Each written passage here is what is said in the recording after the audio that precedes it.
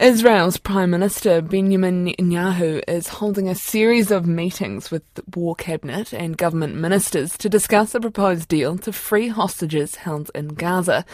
If the deal, mediated by Qatar, is finally approved, the Israeli hostages being held by Hamas could be freed over the coming days in groups of about a dozen at a time. Hamas is believed to be holding more than 200 hostages taken when its fighters surged into Israel on October the 7th, killing more than 1,000 people.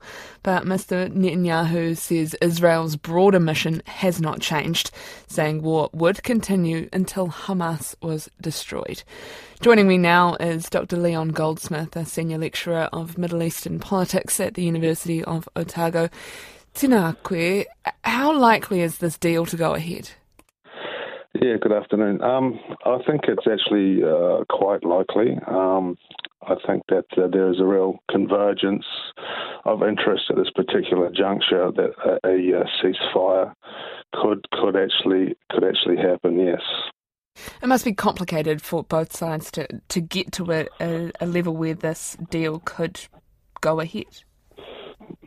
Yeah, it's very complicated. So first of all, I think in terms of the convergence of interest, I think Netanyahu's under intense domestic pressure to do something tangible about the hostage situation. But also militarily, I think there's been pressure to achieve their first objective in northern Gaza, which was the encirclement of Gaza City, Jabalia refugee camp. So I think that the Israeli military have signalled that they are ready for a ceasefire. And I think from the other side, for Hamas, they obviously need to regroup, and they also need... It would also be a kind of like a type of symbolic victory for them if they could say that they had resisted the Israeli war machine for 6 weeks and forced them into a ceasefire, so they'd play it that way as well. But it's a positive if the deal goes ahead, getting dozens of hostages out, but people will still be left behind. 100%. So we're talking around 50 hostages on the Israeli side, but mostly women and children. I think they're talking about 150 Palestinian prisoners, women and children that the Israelis are holding in various capacities. So that's a good thing, but it's going to leave around 180 hostages still inside Gaza somewhere.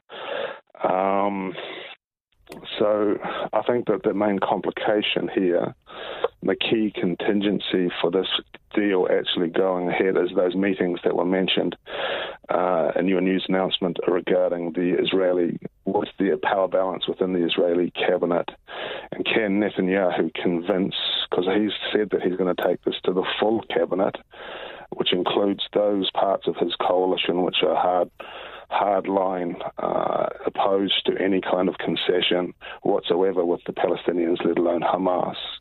So whether he can get those people to agree is going to be the key contingency here. So this could be a propaganda success for Hamas, but Israel is still very much standing by its claims and its war efforts that they want to destroy Hamas. Does it take some of the sting out of the ceasefire or add sting? Well, I think that the Israeli operation within Gaza has proceeded probably to a point where they feel like they're comfortable to pause. I noticed that there, in terms of the deal, that there was going to be up to 5+ days.